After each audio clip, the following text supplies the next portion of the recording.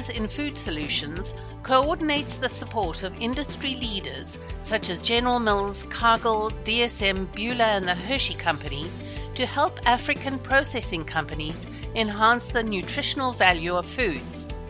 The independent non-profits consortium of industry volunteers supply expertise, from facility design to product development to providing the technical and business know-how that African food companies need to grow. Strengthening the middle of the value chain has a ripple effect, reinforcing markets for smallholder farmers and giving Africans access to more nutritious food. Rather critical, with more than 146 million people going hungry, according to latest statistics. We chat to Johnson Karahu, East African Program Director for PFS, to find out more.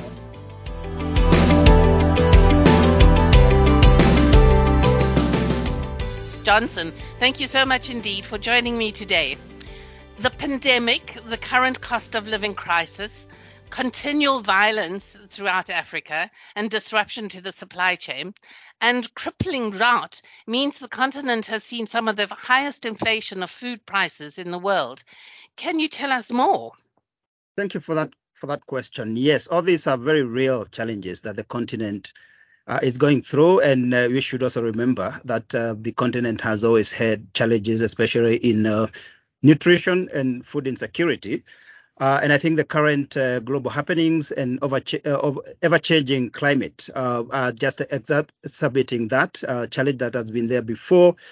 We've seen riots in some countries, Kenya being an example. We've seen riots in other countries in Africa.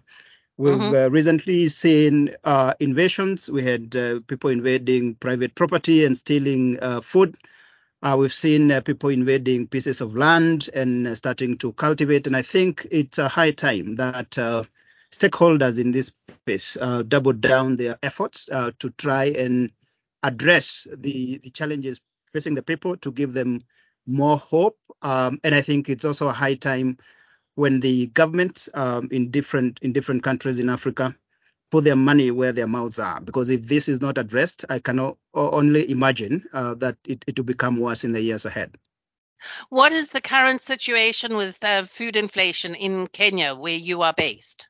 It's bad, and that's one of the reasons why there were the riots. So we've seen, for example, prices for maize flour, which is one of the staple. It's the main staple food. Almost double in the last less than 2 years. So you can imagine. I mean, a lot of people who earn, say, $1.50 are being forced to, to buy a packet of flour at close to $2, which is basically unsustainable. So it's really bad. And we've gone through, 5 failed seasons consecutively. So and rivers drying up, and the production of food really hitting rock bottom. So the inflation is really bad, and it will take a couple of seasons of production for it to be addressed. Can you give us some facts and figures how hunger is actually impacting the continent?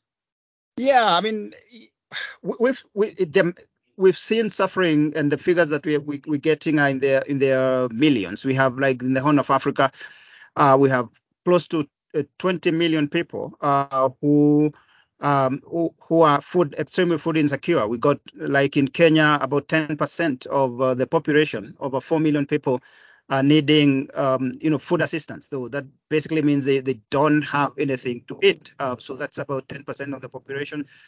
We have a significant population, and I would guess about another 10% who live on a single meal per day. So it's a dire situation in the entire continent. So can you tell me about Partners in Food Solutions and how you are working to alleviate this suffering? Good. Yeah, Partners in Food Solutions is an independent non-profit organization, and we work with the food companies in Africa, in sub-Saharan Africa, that has the highest potential for growth. So we call them high potential clients, but these are businesses that are very promising. They are in value chains. They have proven business that the business that they are in, they understand what they're doing, but they're facing specific challenges. So we identify those businesses. We have a consortium of 7 leading global food companies that work with us and support us with expertise. So we have people on the ground, PFS field staff. Once they identify these companies, they engage them, they understand their challenges. They could be technical or business challenges. And then they come up with a roadmap of how these challenges can be solved. Once that is done, we go back to our corporate partners, the 7 global companies that I've mentioned before. We get experts and match them to these challenges. It could be challenges in food safety, could be challenges in developing new products, could be challenges in how to access markets, it could be challenges in product development and improving the products they have. So that will be solved. They'll help that solve. As these companies that we support in Africa and sub-Saharan Africa grow, they are able to supply more affordable, more nutritious and safe foods to the markets that they're in and they operate in. And the companies in the last, say, couple of years have supplied billions of servings of safe, nutritious and more affordable foods. And the other positive impact in the value chains is these companies need more raw materials, so they become markets for the farmers and smallholder farmers. So positive impact throughout the value chain as a result of us focusing in the middle of the specific value chain and helping that company and those companies grow and become more vibrant. Right. As you mentioned, most of your work is done through a network of volunteers, corporate partners, donors, and ecosystem partners. Can you tell us more about who they are and their involvement? Good question. So we have 7 corporate partners. General Mills, which is a consumer goods company in the US that's global, has presence in different parts of North America as well as America and South America and Europe. We got Cargill, which is a huge global ingredients company. We got Ardent Mills. This is one of the largest millers in the world. We got the Hershey company. This is more in the chocolate value chain. We got Bühler, which is an equipment company in Europe, in Switzerland. We got the Royal Dutch DSM, or the DSM as we call them. And this is a micronutrient and fortificants and vitamins and minerals processor in Europe, and Smucker in the US. So these are the corporate partners, and they support us with the operations, supporting the operations, especially in HQ. And they're also the source of all the volunteer experts that support the PFS work and that help the companies in Africa solve their problems. So in total, they have a combined expertise of over 800 years of experience in the food industry. So we pride ourselves in being able to solve any challenge that food processor in Africa would be facing at any time. Can you tell us a little bit more about some of the programs that you are working on at the moment, such as the baby food in Nigeria, the sunflower oil in Kenya, and the palm oil in Rwanda? Yeah, we have. I mean, we as you say, we support many value chains, and the project that we focus on will depend on the needs of a specific company.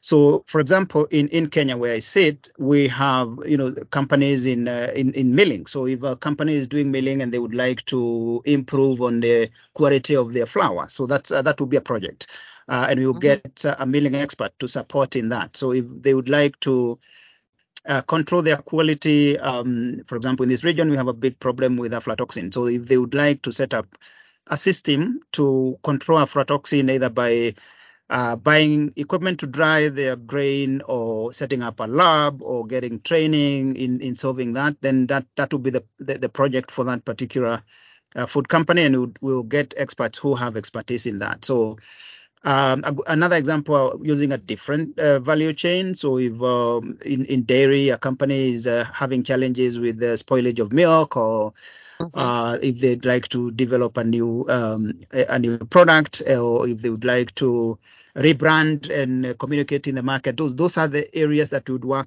work on as a specific project. In oil processing, we have worked in oil processing, and it all depends on the need. It could be, and we have worked with many oil processors. It could be that the company is looking at improving their processes, so we get an oil processing expert to look at where they at, where is this company at, identify the gaps or that are bringing the challenges, and then help the company close those gaps. The other thing that we've done is in countries where the fortification of oils has been mandated, and it's become mandatory under law to fortify.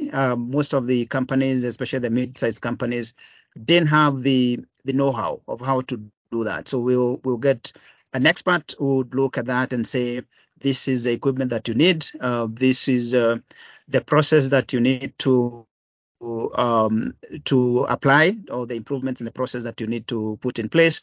And these are the tests that you need to do to make sure that you're fortifying the oil as required. With regards to baby food, it could be different aspects. Could be aspects of formulation. So how do you formulate a product that is nutritious, addressing the needs of the baby, and also taking care of all the safety aspects, because these are vulnerable group of the population. So the safety is paramount. So we will come up with a system, a very robust system that looks at the ingredients and the processes and the controls throughout the system, and also in the packaging and distribution, to make sure that whatever gets out there is one addressing the safety needs, and is addressing the nutrition needs of the baby. I was going to ask you about fortifying. Obviously, it's going to be different in different countries, but is Africa on the whole on track with its fortifying projects? We are not. I mean, I don't think any of the countries is on track. I know they are at different levels, as you say. I mean, there are some countries that passed the mandatory fortification laws like 10 years ago. For example, in Kenya, it was passed in 2012, so it's been over 10 years. We've had registered some successes, especially in some of the products such as edible oils, and there are reasons for that. Registered some successes in wheat flour. Again, there are reasons for that. We've been struggling with the maize flour fortification, and that's critical because this is a main staple. So we've seen close to 50% compliance with fortification, but we still have a journey. So we, as PFS, we are working on several projects to support that with other partners. And the good thing is that there has been growing buy-in. In other countries, it's different. Some countries, such as Ethiopia, are just starting. They don't even have the law in place. The industry players there don't have the know-how. So it will be a long journey.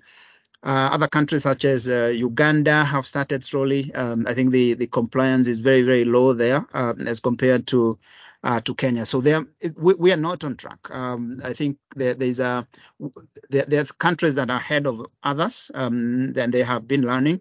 I hope there will be cross-country learning, but even in these countries, there's still a lot of effort that needs to be put to increase the compliance and ensure that the population is getting the benefits of fortified foods. Going back to the beginning, can you tell me, how did the nonprofit start and in which countries you work?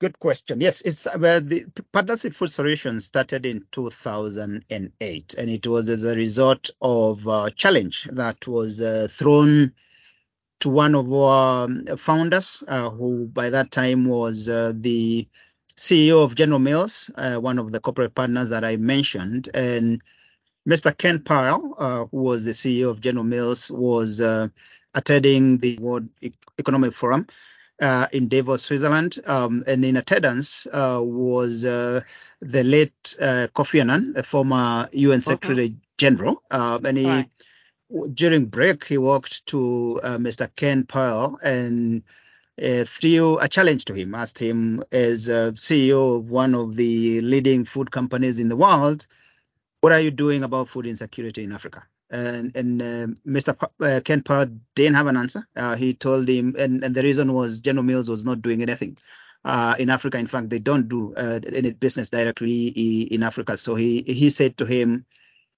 we are not doing anything, but come next year, I'll come back and answer that question about what we act to the US, put together a small team of leaders from General Mills. They had some brainstorming sessions and then started by asking the volunteers to contribute money, and they would contribute money. And those are employees from General Mills and leaders. They would contribute some money, and they started buying food and shipping to Africa. And then at some point, they realized this is not sustainable because, we can only do so much with this approach. I think through further brainstorming, they had this idea of can our employees offer knowledge? Or that's what makes the difference in business, and that was the genesis of PFS. And as the organization grew, they realized that there is need to have additional corporate partners. So over the years, they have been bringing on board additional corporate partners at different times, and then they also realized at some point that they would need to have people on the ground, and that's how people like us were hired, and we have continued to grow in the last 12 years. So currently we have a project. We are supporting food companies in 12 countries in sub-Saharan Africa. Your board of directors comprises veterans from the companies like Cargill, General Mills, DSM, but PFS also has a team of full-time staff based in the US and then partner field staff like yourself. Can you tell us more about the organization's setup? Yes, I can. So we have, as you rightfully said, we have a board of directors that's comprised of senior leaders from our corporate partners, and then we have a CEO who is the head of the organization, and he reports to the board of directors. The CEO, we have senior directors who take care of different functions, and then functional directors. And in functions, I'm talking about HR, I'm talking about finance, I'm talking about operations. So we have that. And then in the field, we have two directors, regional program directors. So there's myself and my peer in Western Africa, who sits in Accra. And then under us, we have the country managers. So we have country managers, a number of country managers. For example, in Kenya, we have two country managers that manage specific portfolios. In Uganda, we have country managers who also take care of Rwanda. The same in West Africa, Ghana, Cote d'Ivoire, and Ivory Coast, and Zambia. So those are the people who are the nexus. The country managers are the people who are the nexus between the food companies in Africa and the volunteer experts who support these food companies. In addition to that, for other functions such as operations, we have program associates who are take care of the administrative aspects of the organization and the work that we do. So that's the way we are organized as an organization. Does PFS have hopes to extend its program to other countries within Africa? We do. Our most recent entrant is Cameroon. So we just started working in Cameroon. We are in discussions with other partners that would see us go to some additional countries. I should also mention that we have other partnerships where we have other partnerships where we don't have PFS offices. But definitely in the coming years, I would see us work in additional countries where we have not touched. We have already been approached by the likes of Democratic Republic of Congo, DRC, specifically actually to support them with fortification. So we might see a way of, even if it's remote, support to these countries. But yes, we will definitely be expanding to other countries. And if other companies in the food industry want to get involved, how do they do that? We do have a function we call corporate partnerships engagement, and we have a colleague based in our HQ who takes care of that. So and I know we have we're making efforts to bring on board additional corporate partners, one or two. I think we're thinking about one or two additional corporate partners. So I would say, I mean, if a corporate a food company, the global food company would like to get involved through PFS, the starting point would be to get in touch with us. And I'll say my colleague Jimmy Betcher, who takes care of that, would be the person to contact. But I mean, they should feel free to contact PFS generally, and we'll make that consideration. As East Africa Program Director, can you tell me about your specific responsibilities and the projects that you are working on?